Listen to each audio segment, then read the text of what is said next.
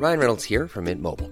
With the price of just about everything going up during inflation, we thought we'd bring our prices down. So to help us, we brought in a reverse auctioneer, which is apparently a thing. Mint Mobile Unlimited Premium Wireless. How to get 30, 30, bit to get 30, bit to get 20, 20, 20, bit to get 20, 20, bit to get 15, 15, 15, 15, just $15 a month? Sold! Give it a try at mintmobile.com/switch.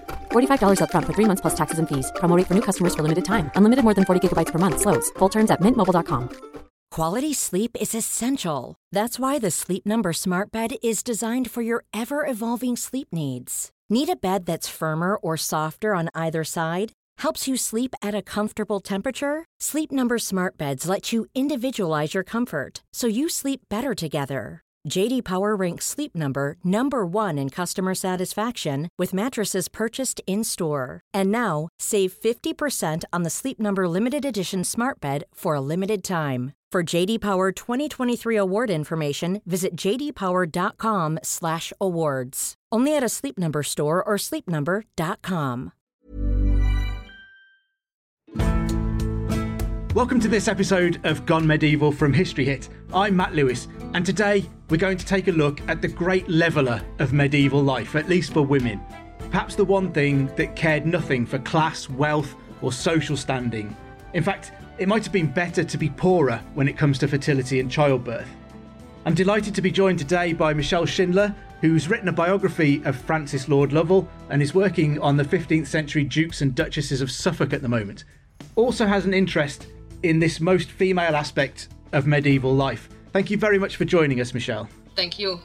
Great to have you. Right, we'll jump into some questions about fertility, childbearing and childbirth.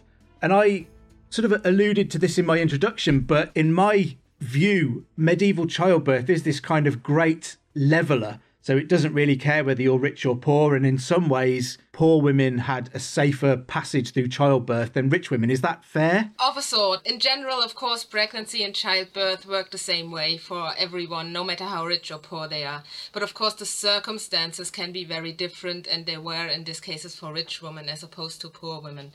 Most famously, noble women and rich women would be in confinement for around a month to 6 weeks before the birth of her baby, until around 40 days later. This was meant to be a purely female space with no men allowed at all, except maybe male physicians, and completely separate from the world. And you might think that this would be good for them, but it was also rather oppressive, at least by modern standards. Windows were supposed to be closed, so no fresh air and no bad spirits could come in.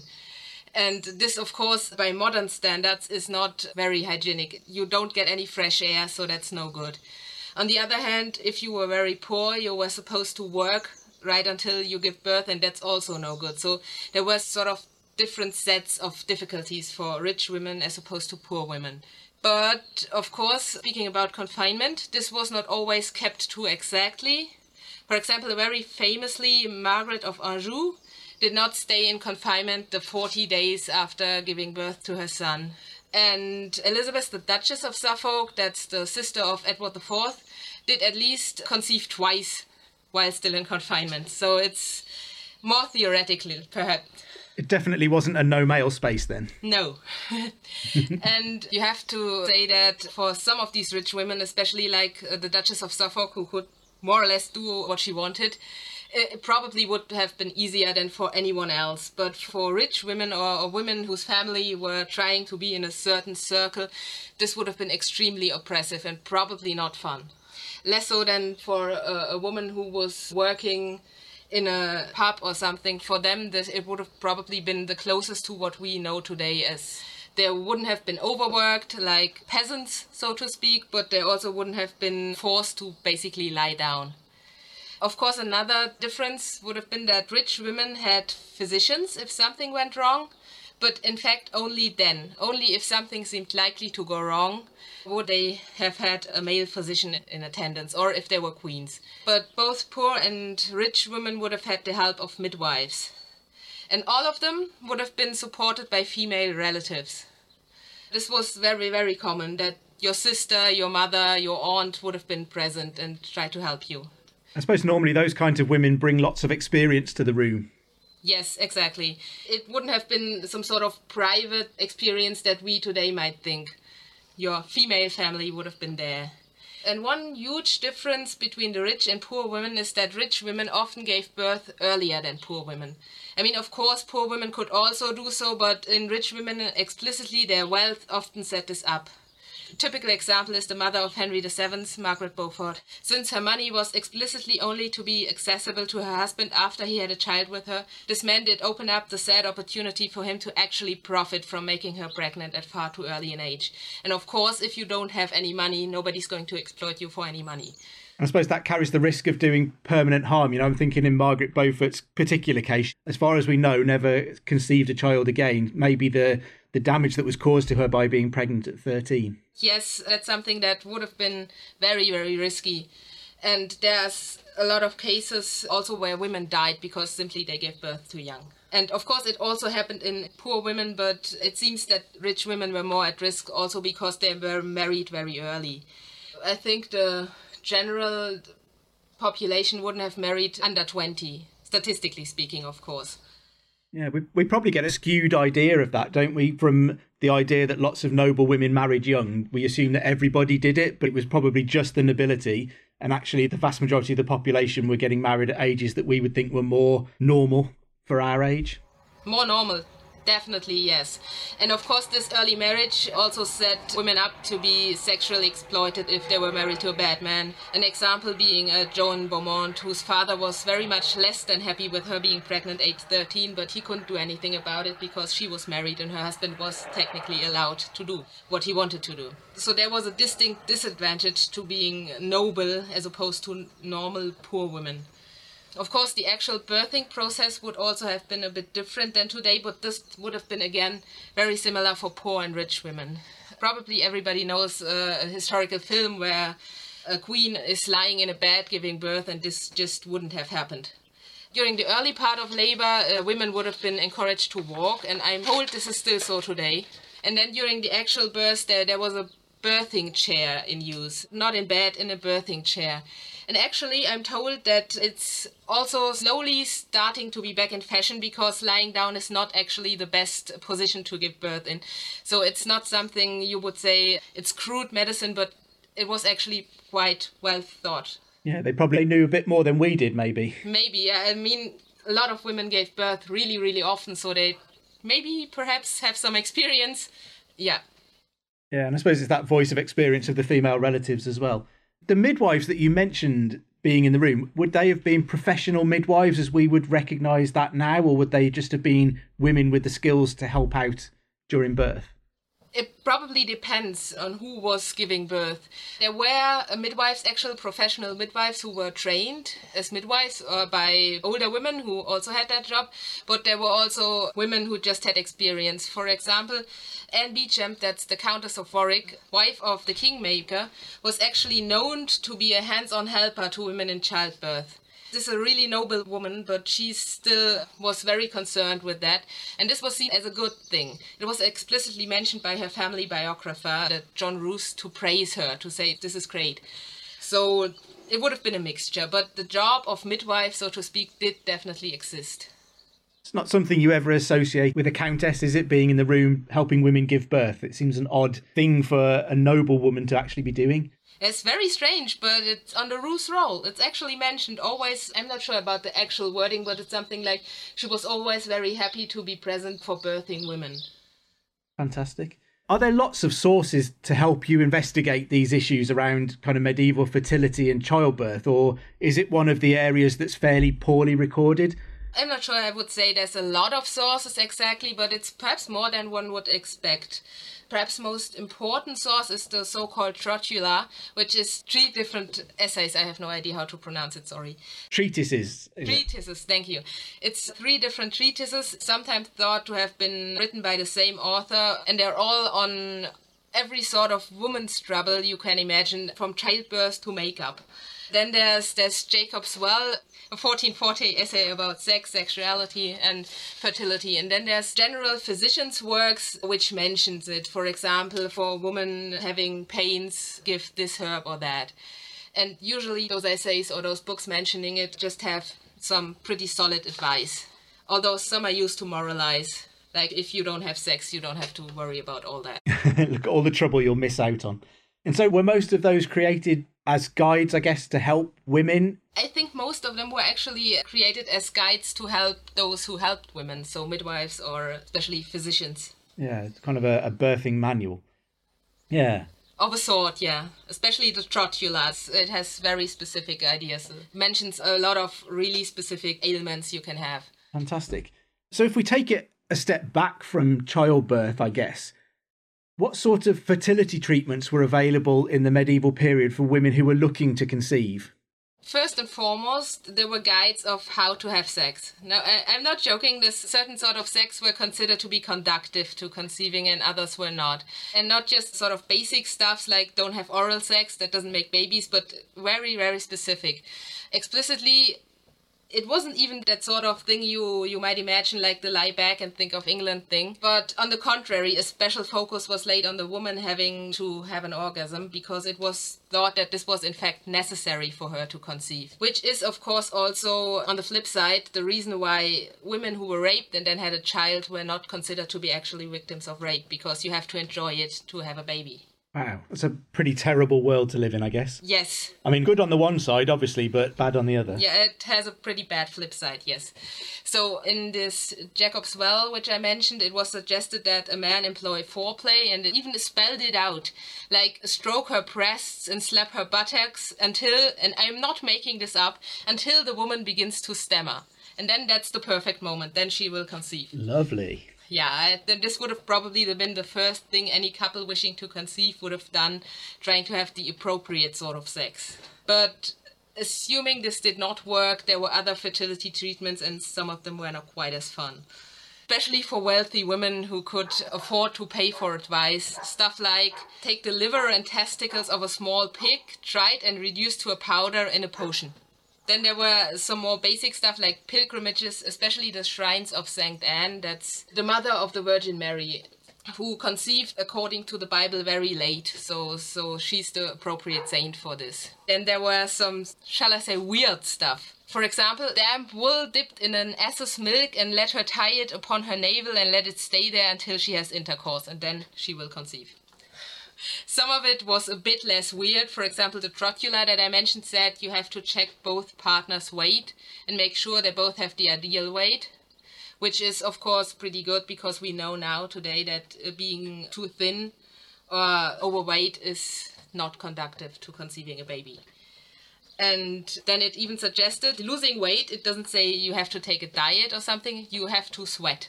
So you take a hot bath or use hot sand to make you sweat and then you will lose weight. Maybe I should try that. But again, it sounds like they had some pretty good, correct ideas about getting to the best position to be able to conceive if they're talking about being at the ideal weight. Yes. It's not all as weird as I thought. This was fun to say you have to drink the livers and testicles of a small pig, but not all of it is as weird. Some of it is quite sound. Yeah. And even the what sort of sex you have to have, it's known today that some of it is less conducive to having a baby.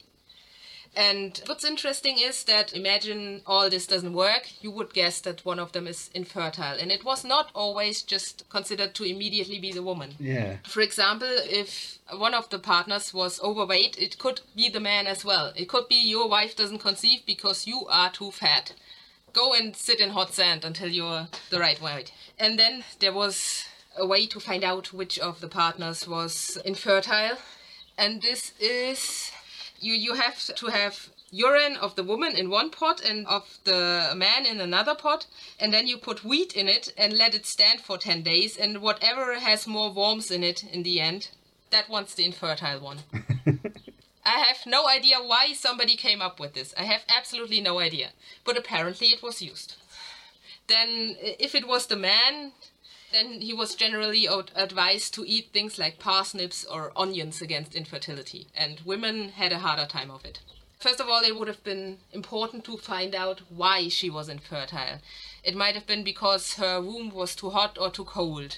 And then there were ways to find out which of these it was too. For example, you could have a cloth soaked in pennyroyal or another so-called hot oil, then inserted in the vagina overnight with a string tied around her leg. And if it came out during the night, the womb is too hot, and if it stayed in, the womb is too cold. And then, depending on what conclusion is reached, then the woman was advised to use herbs to counteract it. Does this play into the medical idea of the four humours at the time? So an excess of something or a lack of something being an imbalance in the body that needs to be sorted out? Yes, basically it's not a fever, but it's still the idea of you're too hot, you need to do this, or you're too cold, you need to do this. For example, if you were judged to be too cold, you were advised to eat clove or nutmeg. If you're judged to be too hot, you were advised to eat clove or nutmeg. And if you're too cold, you were advised to eat violets or roses, because that was hot and cold, respectively. So basically to counteract it. Yeah.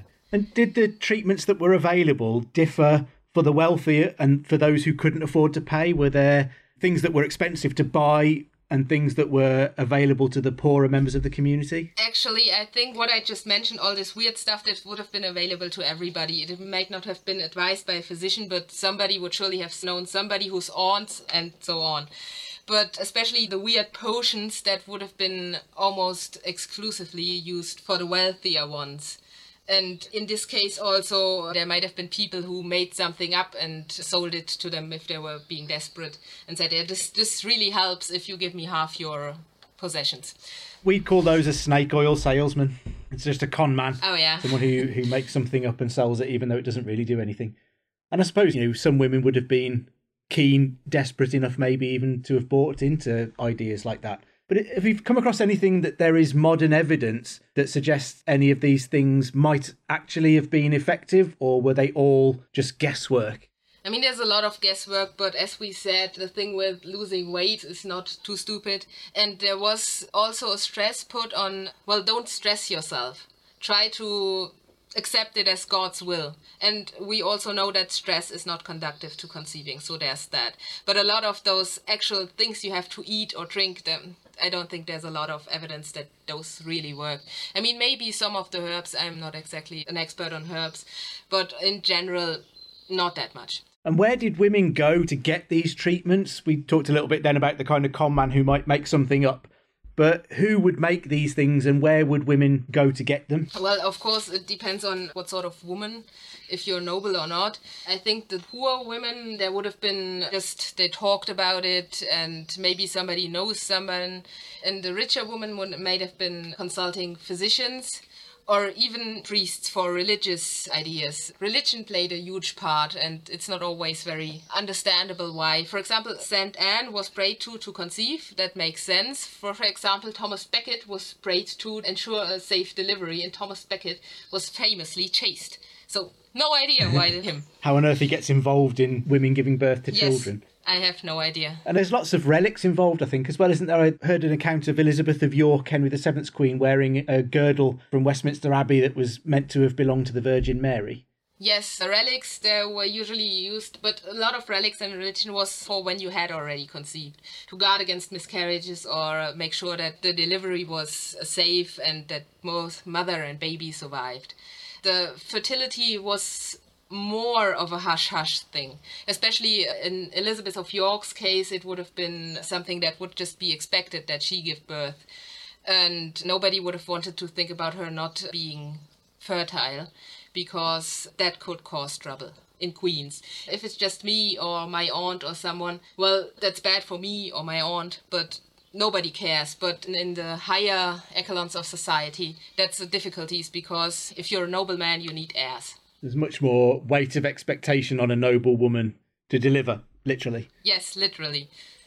Although, there's a thing, maybe we all have Henry VIII in mind a bit, because there are several cases of important noblewomen being married without children for quite a long time. For example, William de la Pole, the Earl and later Duke of Suffolk, was nearly 50 when he finally became a father, and nobody seemed to find that very strange.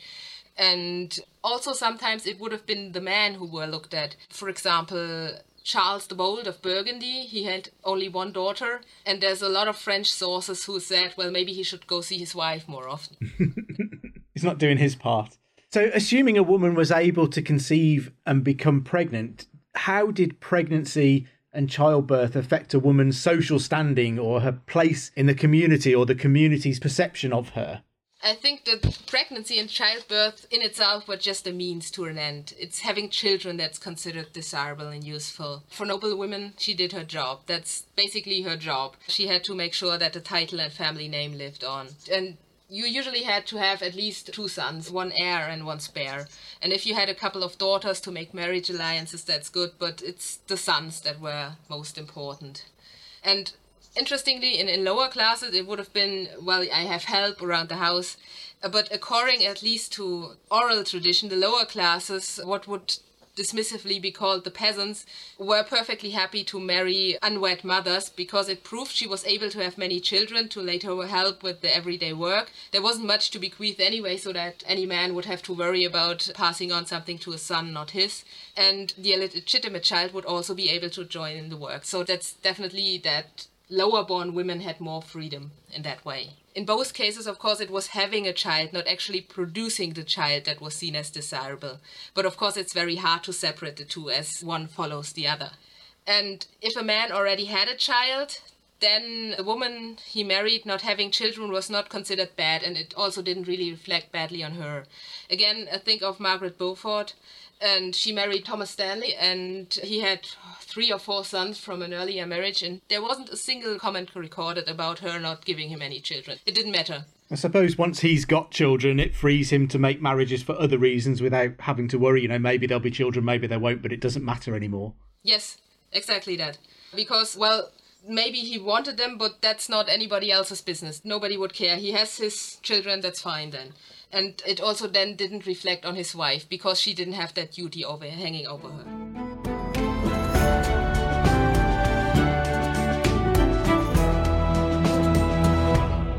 Okay, Tristan, you got 50 seconds. Go. Right, so Dan's given me a few seconds to sell the Ancients podcast. What is the Ancients, I hear you say? Well, it's like Dan's show, except just ancient history. We've got the groundbreaking new archaeological discoveries. This seems to be the oldest known dated depiction of the animal world, as far as we can tell, anywhere in the world. We've got the big names. It's one of those sort of great things, Pompeii. It's kind of forever rising from the dead and from destruction. We've got the big topics. The man destroys 7 legions in a day. No one in history has done that. Subscribe to the Ancients from History Hit, wherever you get your podcasts from. Oh, and Russell Crowe, if you're listening, we would love to have you on the Ancients. Spread the word, people. Spread the word. Imagine the softest sheets you've ever felt. Now imagine them getting even softer over time. That's what you'll feel with Boll & Branch's organic cotton sheets. In a recent customer survey, 96% replied that Boll & Branch sheets get softer with every wash. Start getting your best night's sleep in these sheets that get softer and softer for years to come. Try their sheets with a 30-night guarantee. Plus, get 15% off your first order at bollandbranch.com. Code BUTTERY. Exclusions apply. See site for details. Hey there, it's Michelle Norris. I'm host of a podcast called Your Mama's Kitchen. When I travel, I'm usually looking for a way to find a taste of home when I'm not at home. And one of the things I love to do when I am at home is entertain. And Airbnb allows me to do that. When I was in California recently, I rented a house that had a great kitchen. And when we were sitting around the table, we were all thinking, we're in someone else's house. Someone could be in all of our homes as well. If you have a home, but you're not always at home, you have an Airbnb. Your home might be worth more than you think. Find out how much at airbnb.com/host.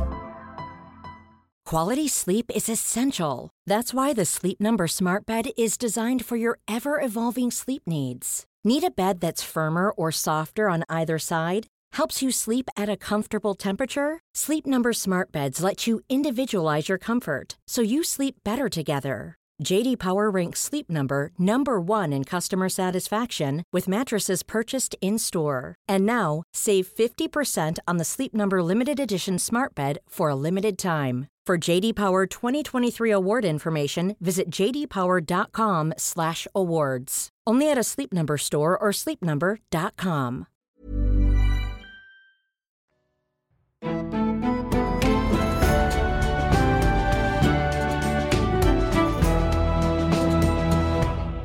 Something that we don't hear a great deal about, which I happen to know you're quite fascinated by, It's the idea of twins and multiple births during the medieval period. So when I was writing about the anarchy, I came across the Beaumont twins, Walleran and Robert. But I can't think of any other twins during the medieval period off the top of my head. Did you find out a bit more about multiple births? Were there more than we think, or are they not very well recorded? Both. It's rarely, if ever, mentioned at birth or in infancy, exception, of course, when the twins were born to an important man or born to royalty. For example, Isabella of Castile had twins, and James II had a twin brother, Alexander, who died in infancy. But more often it's guesswork, people being said to be the same age. That's Francis and Joan Lovell. Their great-grandfather, William and John Philip, Joan Beecham and Elizabeth Mowbray, or simply because it doesn't fit the timeline otherwise. That's often said the first 3 children of Joan Beaufort and Ralph Neville, it doesn't quite fit. So there must have been a pair of twins. And sometimes, when the twins were older, they were mentioned as such, as adults. For example, Edward I had 2 grandsons, Edward and William, who were mentioned as twins. And in some of the sources, the actual pregnancy and birthing part, it was seen as unusual and complicated. And there's one English tract saying it's unkindly and unnatural. And this was not just a quirk of English physicians or Western European physicians. There's a Hebrew tract from, I think, the 12th or 13th century that classed twin pregnancy as similar to a miscarriage, a pregnancy by a very old woman, or even uterine diseases, because it's so difficult. This is just in general, though they knew that twin pregnancy could and did happen, so there's also practical advice for midwives to be found. And what's interesting is that most of those advisors seem to think that in a twin birth, both babies would want to come out at the same time. It's like they're clashing. So you would have to hold one back while fetching the other. In itself, the pregnancy was considered to be twice as much in everything, twice as bad as a normal pregnancy, which I suppose makes sense. For example, it was considered that a woman would experience twice as many cravings, twice as much pain. And especially speaking about the cravings, for some reason it was considered if a woman really, really badly wanted fruit, that might point to a twin pregnancy. But that's the practical part, and sometimes the consequences went much deeper. It was considered that the more hot of a kind, so the more horny a woman was, the more likely she was to conceive twins. So there's often a sort of judgment made about a twin mother to be more sexually loose. Though it's hard to know how much of this is theoretical in those essays and how much of twin mothers were actually subjected to that kind of prejudice about them. Are these essays that are written by men by any chance? Almost certainly, although the Trotula is considered to be written by a woman. Sounds like the sort of thing men would have been saying about women in the medieval period. Any reason to criticise? Yes, probably. But, you know, we can also be unfair. I don't have a child and she has 2. That's just because she is... I mean, most of those texts would have been written by men regardless, but not all of them. So do you think it's probably the case that there were twin births and things like that were as common as they are now? We just don't hear about it so much because unless it happened to a noble woman, it wouldn't be recorded anywhere. Yes, that seems to be the case. It's actually, in the 15th century, you find quite a lot, even in the nobility. I've just mentioned a couple, so I'm just guessing that the statistics would have also carried over to the lesser recorded population. Yeah, seems reasonable. So was there any stigma attached to a woman's inability to conceive? We talked a little bit about how they might investigate which one of the partners might be responsible for the inability to conceive. Was there a stigma attached to it that perhaps fueled that market in fertility treatments? Yes, there was definitely a stigma attached. How much would have been applied to the woman and how much to a man, that changed, of course, depending on the circle people moved in and depending what sort of person it was, if it was just your neighbors or if it was the Duke of Burgundy. But there was definitely a sort of stigma. And I suppose that gets worse for noble women, perhaps because obviously their purpose for being married is to produce the next generation for their husband, to keep the family going. So is there more stigma for a noble woman who can't conceive than for a common woman? Probably, although it's hard to say because it would have been much more recorded for a noble woman than for a regular woman. But yes, and especially if she was married only to have that child or if she was otherwise considered unsuitable. For example, Eleanor Cobham, Duchess of Gloucester, the wife of Humphrey of Gloucester, comes to mind. And she was very unpopular, and then she should have at least done her job and had a child, and she didn't. And this is also a very good example of a woman who was desperate for conception and then turned towards some sort of, what did you say, snake oil salesman? Snake oil salesman. Yeah, to find some way to conceive. And this could end very badly, as her case shows.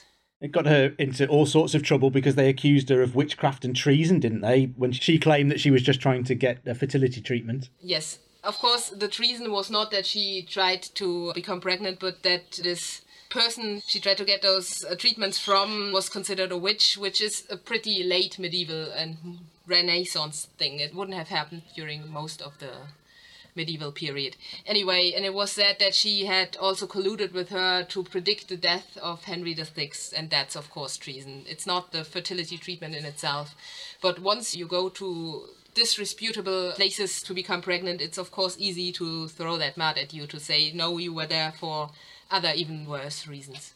Yeah.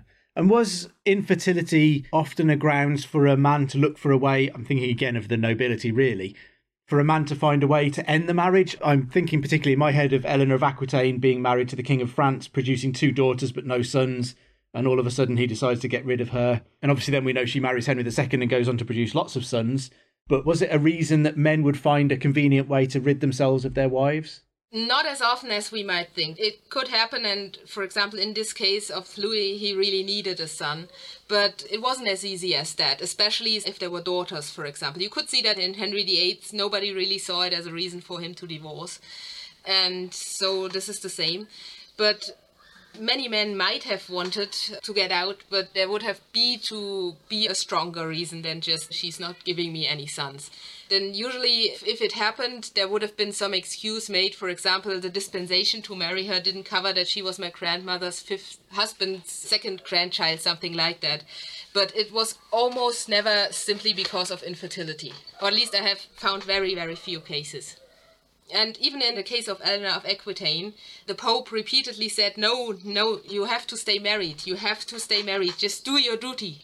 But none of them. On the way back from the Crusades, the Pope even provided them with a bed that he personally blessed and encouraged them to sleep together in to conceive a son, didn't he? And she did conceive, but it turned out to be another daughter. So the Pope was obviously quite happy to act as a kind of pimp for the King and Queen of France. Does it count as a pimp if they're married? I guess probably not, but he's laying on the facilities for them. Yes. I mean, in this case, it seems as if they needed somebody to do so. Eleanor saying she thought she had married a king and she had married a monk, so maybe it was more on his side again than on hers. Yeah, so she gets the head monk in to get him to get on with the business. And so when a woman reaches the point of childbirth, so for a noble woman normally in her confinement, and a less noble woman when she's unable to work anymore, she gets into the point of childbirth, what kind of complications could arise during the medieval period for a woman then? It's obviously a pretty dangerous point in a woman's life. Yeah, short answer, a lot.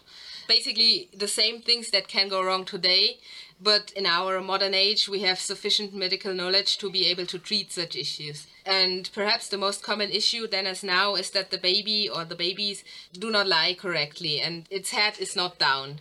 Actually, while today often in such cases C-sections are advised, there are still midwives trained in pre-birth, and there would have been more midwives who specialized on that at the time. But it can also happen that the baby is tangled in the umbilical cord, which often means that it cannot really push down to be born. And then the woman may not have hips wide enough for the baby to come out naturally. If a baby, like me, I'm told, has a very big head, then there's stuff like tears of the womb can happen, and this leads to extreme bleeding, which in the Middle Ages was almost certainly a death sentence.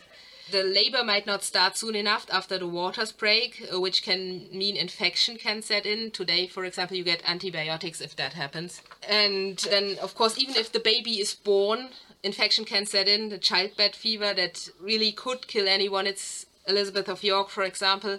It's not something that could have been more widespread among poor people who didn't get as good care. And those are probably the most common ones, but there are probably a whole host of other issues that I don't even want to imagine. Yeah, so I suppose infections, it sounds like infections could happen equally to both. So a common woman might live in less clean circumstances and pick up an infection that way. And a more noble woman, although she's in a room, being well looked after, that's probably fairly clean. Like you said, there's no air moving around, so it becomes a hotbed for infection for her as well. So both were at risk for different reasons. Yes, that's definitely the case. And then again, there's this thing that noble women could be too young. And it's actually an interesting point that I forgot to mention earlier, that if you think that a woman's job or a noble woman's job was primarily to give her husband a son, then that was still not considered her only reason of being, so to speak. Because Margaret Beaufort, there were a lot of people saying she's too young, and Joan Beaumont as well, her father even saying she's married to her husband to the wrath of God. So that says a lot. If it was just her reason of being, he would have been like, great, she did her job first, but no. And their sons, that's Henry VII and Francis Lovell respectively, really paid attention that their daughter and their sisters only married after 16. So that this would not happen, what happened to their mother.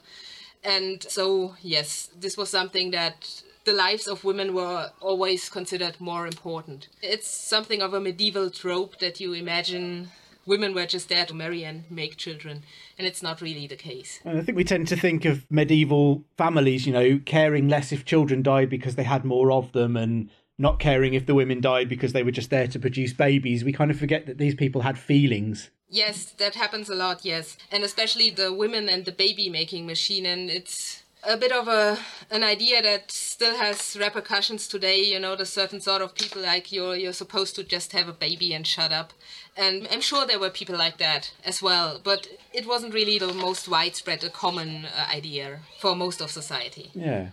And are there any other specific examples of individuals who had complications during childbirth that we know of? During childbirth, of course, there's Elizabeth of York, I've mentioned her.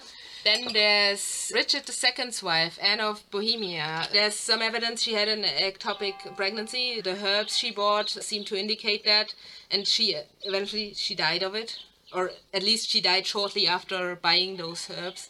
And it seems suggested, for example, by Richard II's biographer, Catherine Warner, she said that there's really no evidence she actually died of the plague, as is often said. So this could be. Then, for example, Joan Beaumont, I mentioned her, she died, that's William Stanley's wife, William Stanley of Bosworth fame. She died in childbirth. And there's Edward I's daughter, Elizabeth, also died in childbirth. So there's a lot of really noble women who probably would have had the best of care who died. Was there any sense during the medieval period that care for pregnant women improved, or was it fairly steady throughout the medieval period? There was no kind of big leaps forwards or developments? There were developments, although if I would say they were, judging by a modern lens, particularly helpful is another matter. But there were some developments in how midwives should help birthing children, how to prevent some sort of infection, how to prevent miscarriages. There was a development over the thousands or so years of the Middle Ages. But I think what we would call safe childbirth, that only happened much, much later. Fantastic. And what are you working on at the moment, Michelle? What are we going to see from you next? Well, I've written a book last year in lockdown about the Dukes of Suffolk, or really specifically John, Duke of Suffolk, and his son, John, Earl of Lincoln. That's, by the way, the same John, Duke of Suffolk, whose wife conceived twice in confinement. And then I've written a book about his mother, Alice Chaucer, who's also very interesting, especially if we're talking about fertility, because she only had 2 children, and she was married to 2, well, technically 3, but one died when she was still a child. Very high-born men, and nobody commented on it. Nobody said she should have more children, why is she not doing her job? So that's also a book on Alice Chaucer, and currently I'm working on one on mental health and mental illnesses in the late medieval period. That sounds fascinating. Might have to have you back on to talk about that. You had an incredibly productive lockdown. I'm really, really jealous. I think I went unproductive and you went massively productive in lockdown. Yeah, I had to work. I couldn't sit still. Fantastic. I think there's lots to look forward to there. So this has been such a fascinating topic to explore. I think childbearing has always been a dangerous part of women's lives, but it was interesting perhaps just how much they knew in the Middle Ages that we're returning to and becoming more and more aware of now, even if they got lots of things wrong as well. So don't forget to subscribe to Gone Medieval wherever you get your podcasts, and tell all of your friends and family that you've gone medieval. I'd like to give a quick mention to Dan Snow's History Hit and a particular episode on Joan of Arc, one of the medieval period's most intriguing women and saddest of stories. So anyway, I'll let you go. I've been Matt Lewis, and we've just gone medieval with History Hits.